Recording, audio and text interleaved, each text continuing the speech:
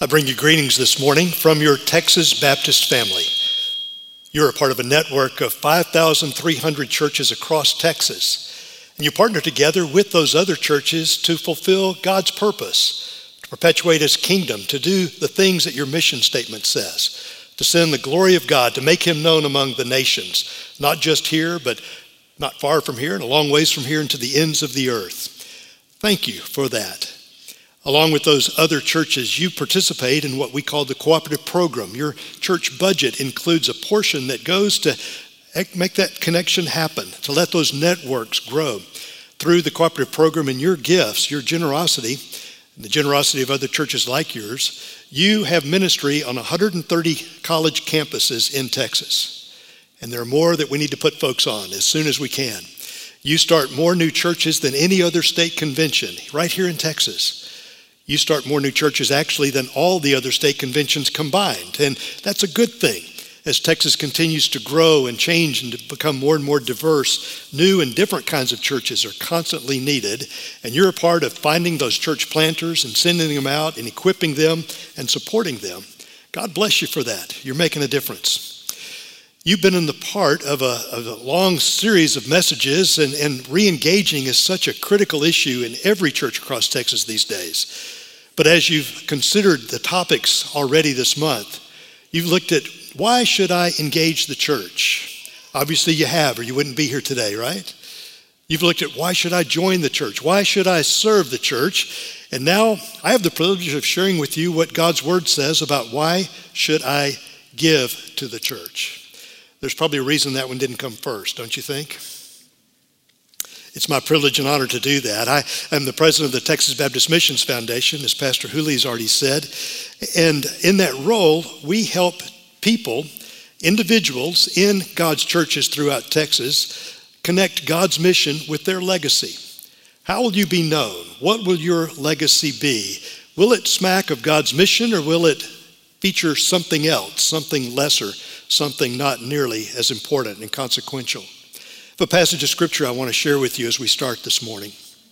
It's 1 John chapter 2, verse 17.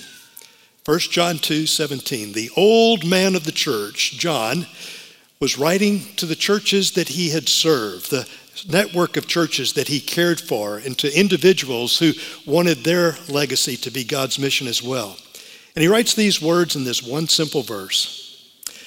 The world and its desires pass away, but the one who does the will of God lives forever. The world, for God so loved the world, right?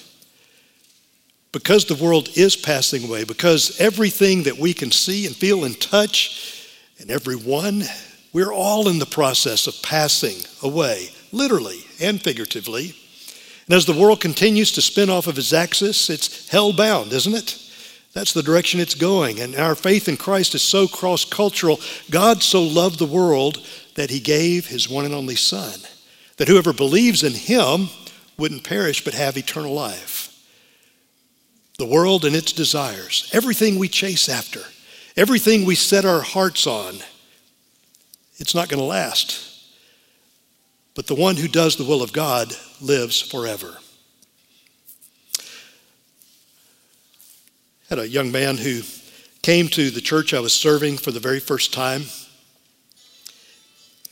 And I learned in conversation with him before the worship service began that he was prompted to come. His father was a pastor, and he had drifted so far from that. In college, he began promoting concerts, and that was his livelihood now. And in his mid-20s, he was a very successful concert promoter across the United States. And there's not much in that tends to lead somebody toward a closer walk with the Lord, okay?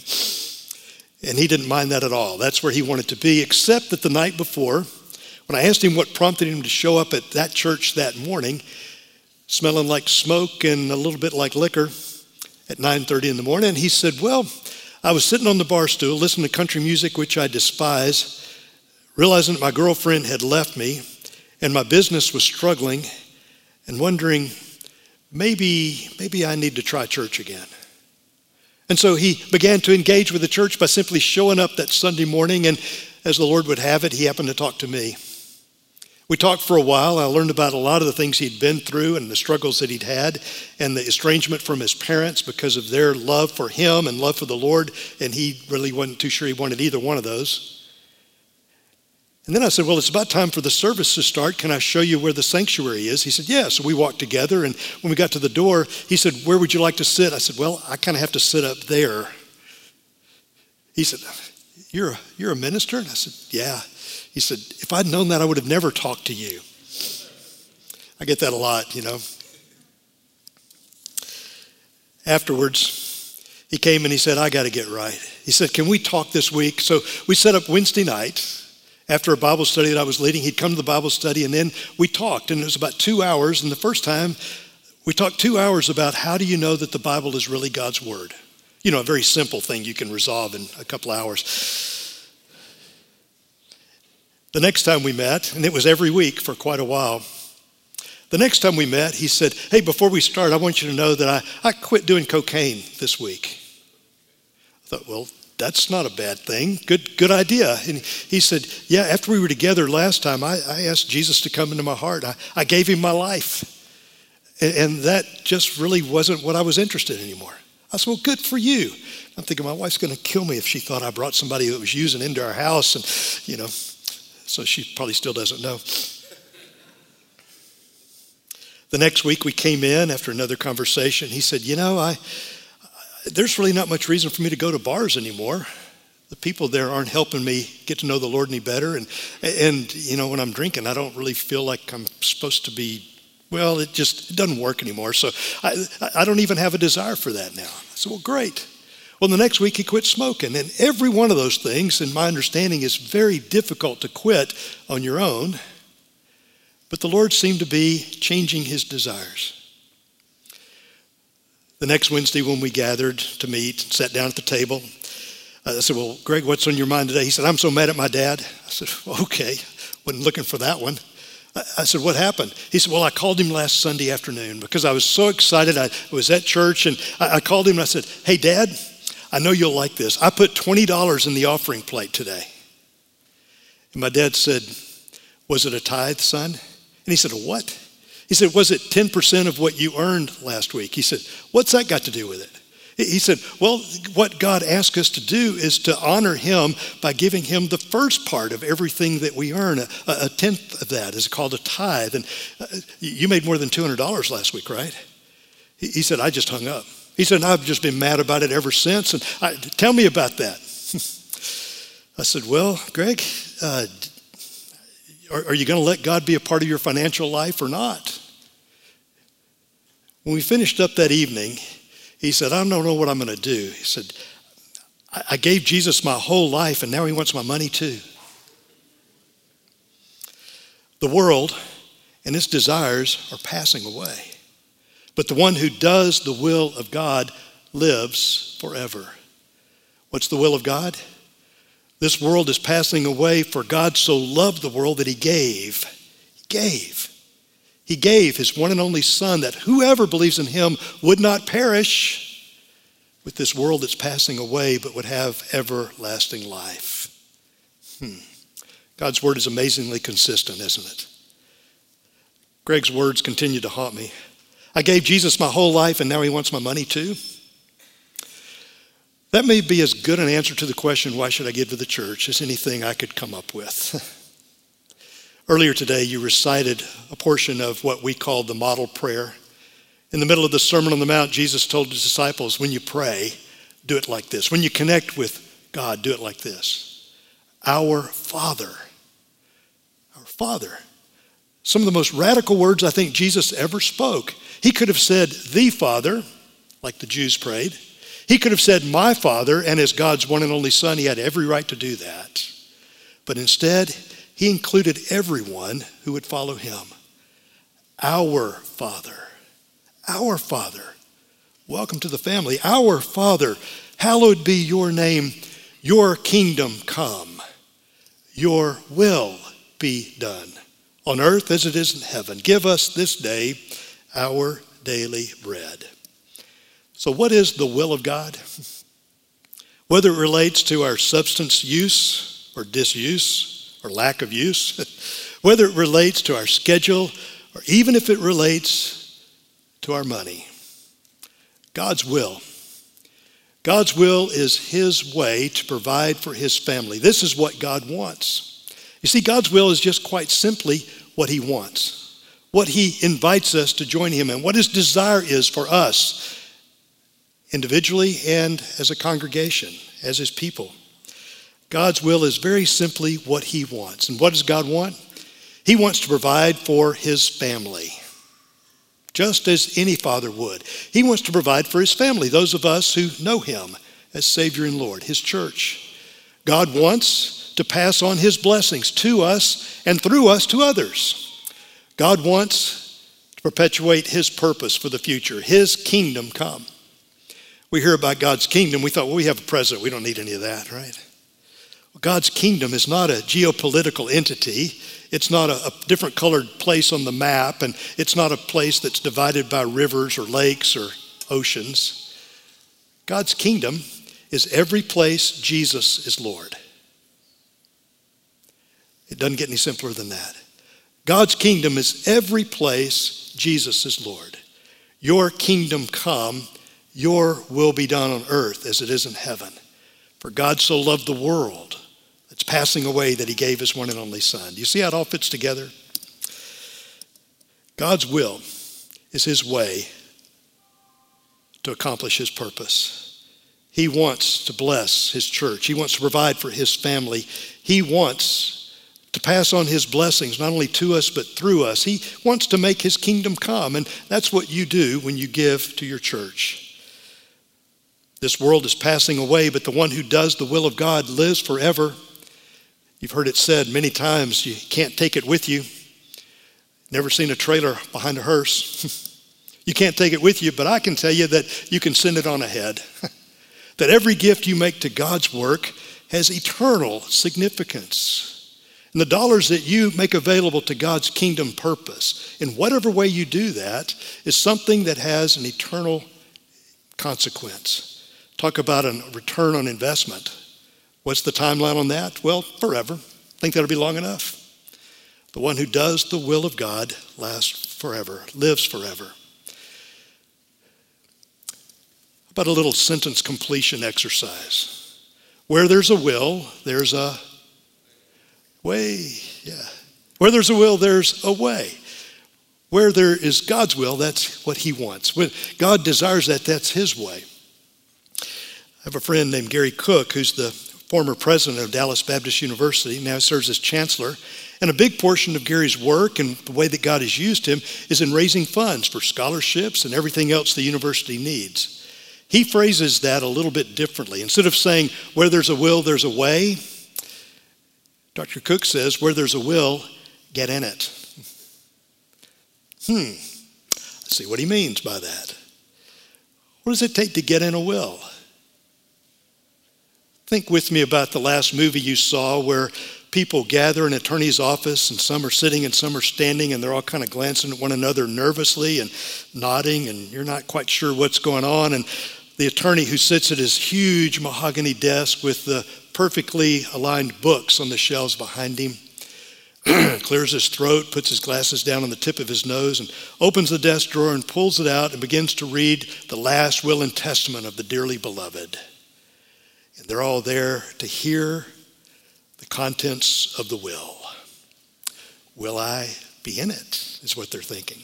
Will they be in it, is what some are thinking. Will there be anything to share, is what some are thinking. A lot of tension, and it only starts more tension in most of the shows that you watch with that. It's a perfect analogy. The one who does the will of God lives forever. Your kingdom come, your will be done. God's will is what God wants. In the Garden of Gethsemane, Jesus knelt and prayed. And over the sound of the disciples snoring all around him, he said, Father, not what I want, but what you want. Not my will, but your will be done. A will is a good analogy, a good way of thinking about what God really wants. that kind of will that people use, that legal instrument. It requires 5 different things to be an effective will, a will that actually works and that accomplishes its purpose. In the first place, it requires a relationship. If you're in that room and the attorney's reading the will and you've never met the deceased, then you're probably not going to be in the will, okay? But if you have, in fact, if you were smart enough to get born into the deceased family, then you really have a shot, right? Inheritance is how you earn your money the old-fashioned way, right? You inherit it, right? A relationship's important. It's required for you to be included in someone's will. It's also necessary that there are resources to be passed on. If there's no money, if there's no property, if there's nothing to be dispersed, then there's really no sense in reading the will together. It's a futile exercise. It also requires a legal document, a written record of that will that states exactly what the person who's passed away is asking to be done. It requires, sadly enough, a death. For a will to go into effect, somebody's got to die. And we're not trying to pick anybody out today, okay? But so feel better about that. And the final thing, besides a relationship and resources to be transferred and a written record and a death, is an executor. Now, that's not the same thing as an executioner, okay? That's not the Grim Reaper. The executor is the person that the will names who's responsible for making sure that the stipulations of the will are carried out. They're the ones who help you understand what the will says and what the person who's died wants you to do with all the resources and how they're to be distributed. Does that make sense? They're named in the will, and that's got to be there. It's a necessary part of it. Well, I got good news for you. This world and all of its desires are passing away, but the one who does the will of God lives forever. Jesus invited you and me to pray, "Our Father, may your will be done in my life, here on earth, even as it is in heaven." So here's the good news. What God wants is for you to be in his will. He wants you to have a relationship with him. When John describes the coming of Jesus, his Lord, he says, he came to his own, but his own didn't receive him. But to as many that has received him, to those who believed in his name, he gave the right to become the children of God. Born not of the will of man, but by the will of God. In Romans chapter 8, Paul writes that those who are led by the Spirit of God are the sons and daughters of God, and as such we are the heirs of God and joint heirs with Jesus Christ. We're in his will. So before we go any further at all, there is nothing more important that you'll hear today or next week than God wants you to be in a relationship with him. He wants you to be his son and daughter, and that simply comes through receiving Jesus Christ, whom he sent so that everyone who believes in him would have everlasting life. Are you in God's will? He wants you there. He wants you to have that kind of relationship with him. And just as my friend Greg simply prayed, "Lord Jesus, I give you my life."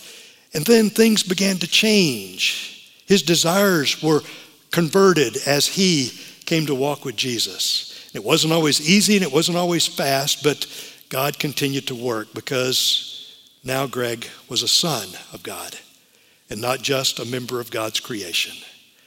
I want to encourage you, I want to invite you to join into a relationship with God through simple faith in his son, Jesus Christ. God wants you in his will. He wants that relationship. God wants you to be aware of the resources that he has provided for you already. It seems strange, doesn't it, in that Lord's Prayer, the model prayer, that we go from the magnificent vision of the kingdom of God coming on earth, and that's God's will. And the very next phrase is, "Give us this day our daily bread." Not give me bread for the month or the week, but give me a tortilla to roll up for lunch today, okay? Give me what I need today to sustain my physical presence. It seems so down to earth and close, kind of in the dust, isn't it? How does that work? Well, that Sermon on the Mount keeps on going back to the Old Testament law and Jesus saying, you've heard it said, now I'm telling you. And the same thing happens here. When he says daily bread, for the people that were listening, they knew exactly what he was talking about. They were talking about the Exodus and the children of Israel that God had redeemed from Egyptian captivity and bondage and slavery and was taking to the land of promise, making those who had never been a people to be his people and his family. And when they got out there into the middle of the wilderness, and it didn't happen real quickly that they got to the promise, they got hungry.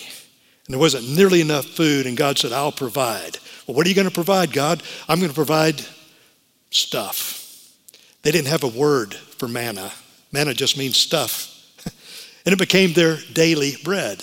You see, the manna would appear every day when they woke up, but they had to go out of the tent and get it. You stay rolled up in a sleeping bag, you don't go get it, you don't eat. Did God provide that? Yes, he did. Did they get it? Yes. The ability to get it, the ability to acquire what God had provided was a gift from God. What they found when they tried to acquire 2 days' worth was that it went bad really fast. And what God allowed them to acquire lasted only for the day because he wanted them to be dependent upon him, to be aware of his provision day by day by day. As those days went on, they realized that Sabbath was coming, and God said, there's not going to be any on Sabbath because I don't want you busy with that stuff. I want you connecting with me and building community together with me. It's my day. Well, what are we going to do, God? And Moses says, well, here's what God said. On the day before Sabbath, you have the opportunity to acquire 2 days' worth, and it'll keep that one time. That became their weekly routine. That was their cycle. That was their awareness that the ability to acquire what they needed was a gift from God, even daily bread. And the ability to accumulate what they acquired was also a gift from God. You mean I gave Jesus my whole life and now he wants my money too? It's always been his money, folks. God created everything that there is, and he's never once relinquished ownership of any of it, no matter how many times we might write our name on the sole of Woody's boot, okay? Everything that we chisel our name into, everything that we inscribe, everything that we claim to be ours, it's always been God's. He's entrusted it to us. The ability to acquire it is a gift from him. Thank you, Lord. The ability to accumulate that is another gift from him. Thank you, Lord. So what does he want us to do with it? He makes it available to us so that we can be his stewards, to provide for his family, the church, to pass on his blessings to those who need them, and to perpetuate his kingdom purpose through the rest of our lives and even beyond that. He wants you to understand that the resources he's entrusted to you, he's made you manager of all of it.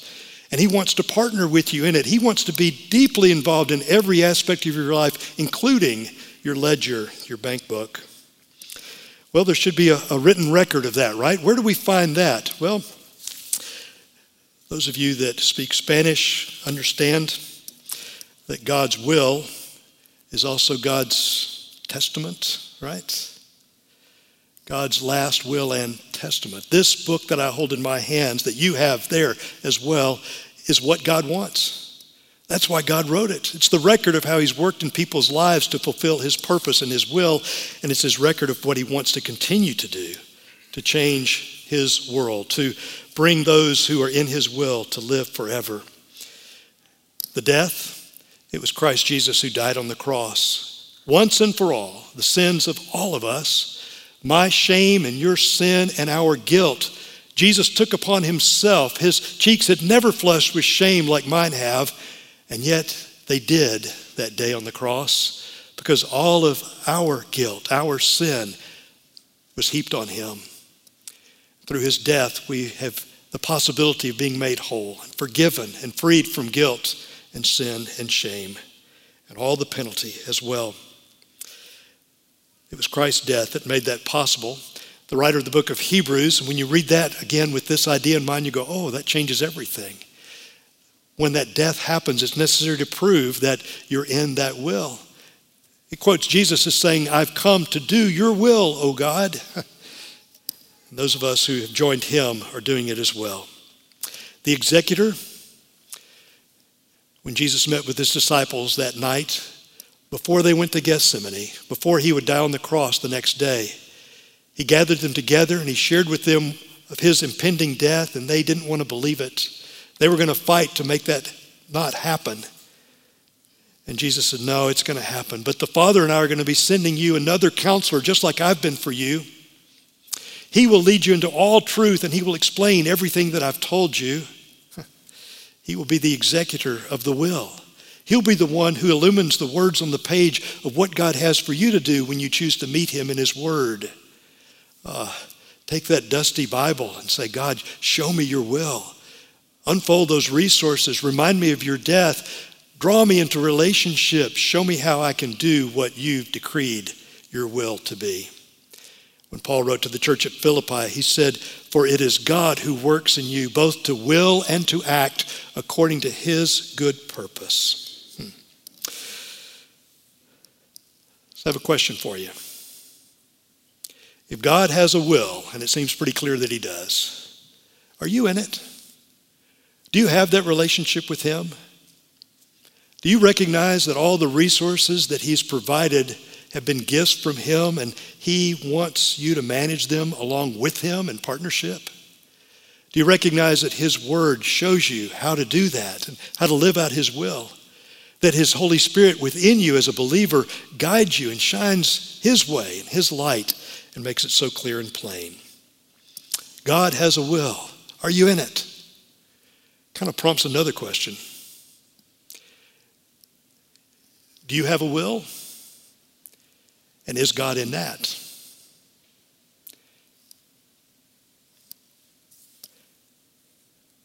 I'll tell you about a wonderful family.